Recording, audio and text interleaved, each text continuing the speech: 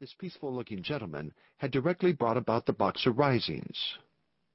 "You know," he said in his clerical voice, but meanwhile stuffing tobacco into an old pipe with fierce energy, "I have often wondered, Petrie. I have never left off wondering." "What?" "That accursed Chinaman, since the cellar placed beneath the site of the burned-out cottage in Dulwich Village, I have wondered more than ever." He lighted his pipe and walked to the hearth to throw the match in the grate. "You see," he continued, peering across at me in his oddly nervous way, "one never knows, does one? If I thought that Dr. Fu-Manchu lived, if I seriously suspected that stupendous intellect, that wonderful genius, Petrie, he hesitated, characteristically, survived, I should feel it my duty." "Well," I said, leaning on my elbows on the table and smiling slightly, "if that satanic genius were not indeed destroyed, then the peace of the world may be threatened anew at any moment." He was becoming excited, shooting out his jaw in the truculent manner I knew, and snapping his fingers to emphasize his words, a man composed of the oddest complexities that ever dwelt beneath a clerical frock. "He may have got back to China, Doctor," he cried, and his eyes had the fighting glint in them. "Could you rest in peace if you thought that he lived? Should you not fear for your life every time that a night call took you out alone? Why, man alive, it is only 2 years since he was here among us, since we were searching every shadow for those awful green eyes. What became of his band of assassins, his stranglers, his dacoits, his damnable poisons and insects and what not? The army of creatures." He paused, taking a drink. "You," he hesitated diffidently, "searched in Egypt with Nayland Smith, did you not?" I nodded. "Contradict me if I am wrong," he continued, "but my impression is that you were searching for the girl Karamana, I think she was called." "Yes," I replied shortly, "but we could find no trace. No trace." "You, were interested?" "More than I knew," I replied, until I realized that I had lost her. "I never met Karamana, but from your account and from others, she was quite unusually." "She was very beautiful," I said, and stood up, for I was anxious to terminate that phase of the conversation. Eltham regarded me sympathetically. He knew something of my search with Nayland Smith for the dark-eyed Eastern girl who had brought romance into my drab life. He knew that I treasured my memories of her as I loathed and abhorred those of the fiendish, brilliant Chinese doctor who had been her master. Eltham began to pace up and down the rug, his pipe bubbling furiously, and something in the way he carried his head reminded me momentarily of Nayland Smith.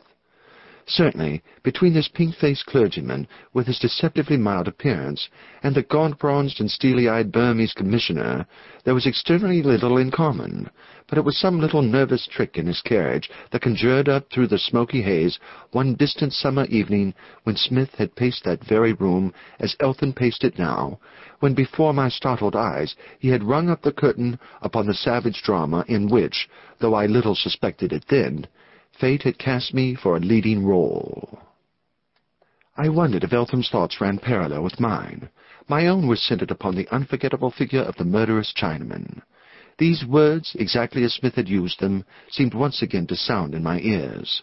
"Imagine a person tall, lean, and feline, high-shouldered, with a brow like Shakespeare and a face like Satan, a close-shaven skull, and long magnetic eyes of the true cat green. Invest him with all the cruel cunning of an entire Eastern race accumulated in one giant intellect, with all the resources of science, past and present, and you will have a mental picture of Dr. Fu-Manchu, the yellow peril incarnate in one man." This visit of Eltham's no doubt was responsible for my mood, for the singular clergyman had played his part in the drama of 2 years ago. "I should like to see Smith again," he said suddenly. "It seems a pity that a man like that should be buried in Burma. Burma makes a mess of the best of men, Doctor. You said he was not married?" "No," I replied shortly, "and is never likely to be now." "Ah, you hinted at something of the kind." "I know very little of it. Nayland Smith is not the kind of man to talk much."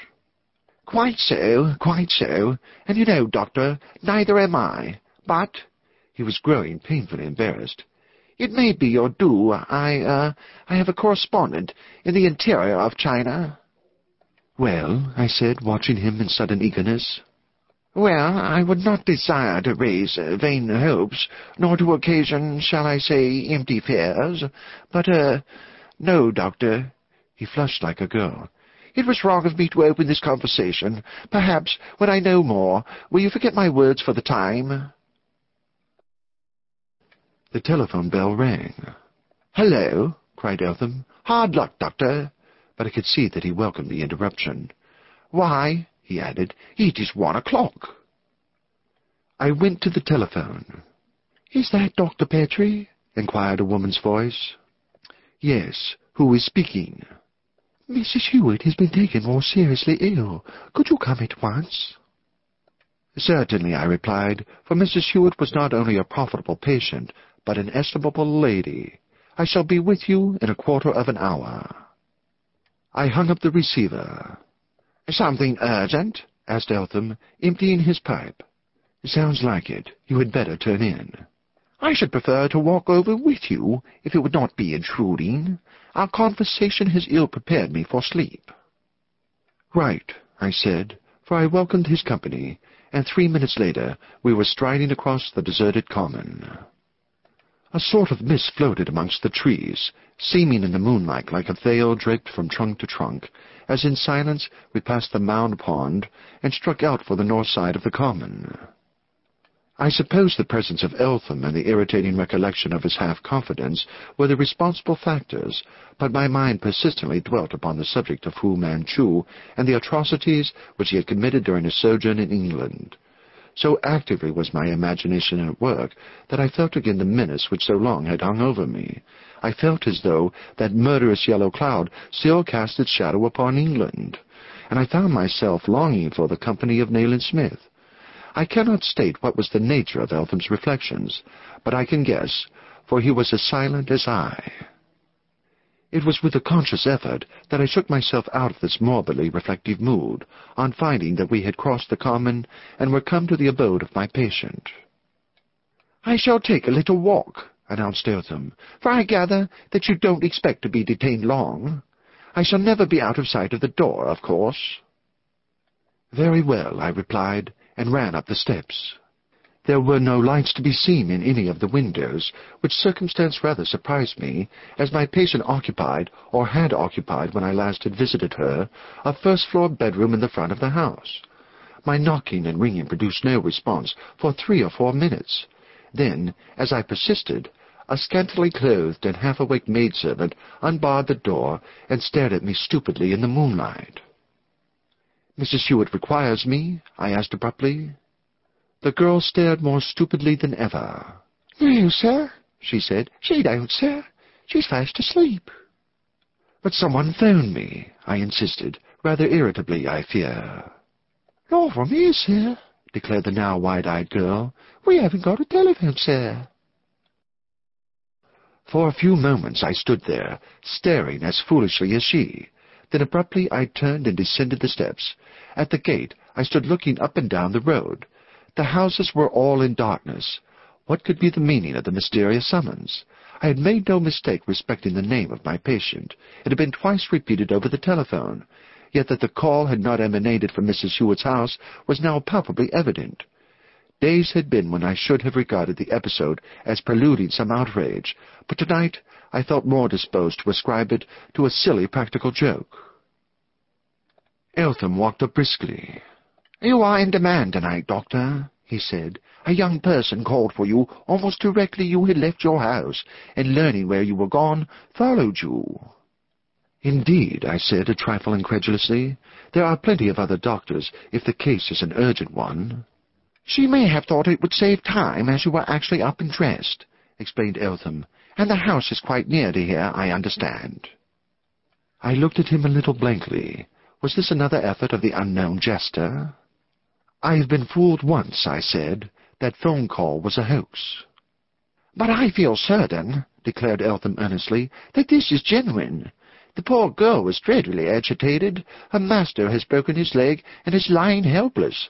Number 280, Rectory Grove." "Where is the girl?" I asked sharply.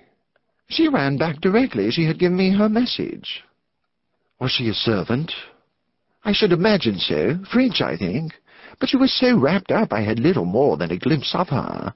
I'm sorry to hear that someone has played a silly joke on you, but believe me," he was very earnest, "this is no jest. The poor girl could scarcely speak for sobs. She mistook me for you, of course."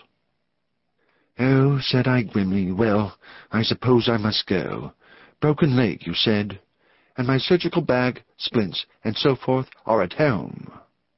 "My dear Petrie," cried Eltham, in his enthusiastic way, "you no doubt can do something to alleviate the poor man's suffering immediately.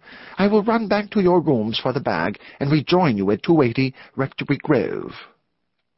"It's awfully good of you, Eltham." He held up his hand. "The call of suffering humanity, Petrie, is one which I may no more refuse to hear than you." I made no further protest after that, for his point of view was evident, and his determination adamant, but told him where he would find the bag, and once more set out across the moon-bright common, he pursuing a westerly direction, and I going east. Some 300 yards I had gone, I suppose, and my brain had been very active the while, when something occurred to me which placed a new complexion upon the second summons. I thought of the falsity of the first, of the improbability of even the most hard and practical joker practicing his wiles at 1 o'clock in the morning. I thought of our recent conversation. Above all, I thought of the girl who had delivered the message to Eltham, the girl whom he had described as a French maid, whose personal charm had so completely enlisted his sympathies. Now to this train of thought came a new one, and, adding it, my suspicion became almost a certainty. I remembered, as knowing the district I should have remembered before, that there was no number 280 in Rectory Grove. Pulling up sharply, I stood looking about me. Not a living soul was in sight, not even a policeman. Where the lamps marked the main pass across the common, nothing moved. In the shadows about me nothing stirred.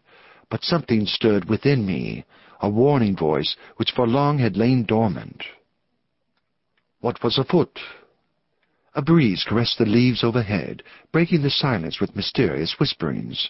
Some portentous truth was seeking for admittance to my brain. I strove to reassure myself, but the sense of impending evil and of mystery became heavier. At last I could combat my strange fears no longer. I turned and began to run toward the south side of the common, toward my rooms, and after Eltham. I had hoped to head him off, but came upon no sign of him. An all-night tramcar passed at the moment that I reached the high road, and as I ran around behind it, I saw that my windows were lighted, and that there was a light in the hall. My key was yet in the lock when my housekeeper opened the door. "There's a gentleman just come, Doctor," she began. I thrust past her and raced up the stairs into my study. Standing by the writing-table was a tall, thin man, his gaunt face brown as a coffee-berry, and his steely gray eyes fixed upon me. My heart gave a great leap, and seemed to stand still. It was Nayland Smith. "Smith," I cried. "Smith, old man, by God, I'm glad to see you." He wrung my hand hard, looking at me with his searching eyes, but there was little enough of gladness in his face. He was altogether grayer than when last I had seen him, grayer and sterner. "Where is Eltham?" I asked. Smith started back, as though I had struck him. "Eltham?" he whispered. "Eltham? Is Eltham here?" "I left him 10 minutes ago on the common." Smith dashed his right fist into the palm of his left hand, and his eyes gleamed almost wildly. "My God, Petrie," he said, "am I fated always to come too late?" My dreadful fears in that instant were confirmed. I seemed to feel my legs totter beneath me. "Smith, you don't mean—" "I do, Petrie." His voice sounded very far away. "Fu-Manchu is here, and Eltham, God help him, is his first victim." Chapter 2. Eltham Vanishes. Smith went racing down the stairs like a man possessed. Heavy was such a foreboding of calamity as I had not known for 2 years.